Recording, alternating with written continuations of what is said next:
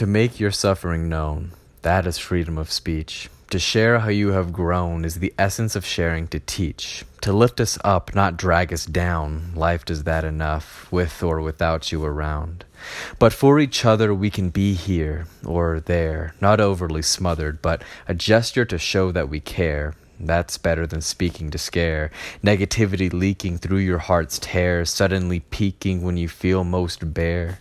So you lash out, scream and shout, and blame those around with that echoing sound, playing the victim as if it's trendy, till you truly become cold and empty.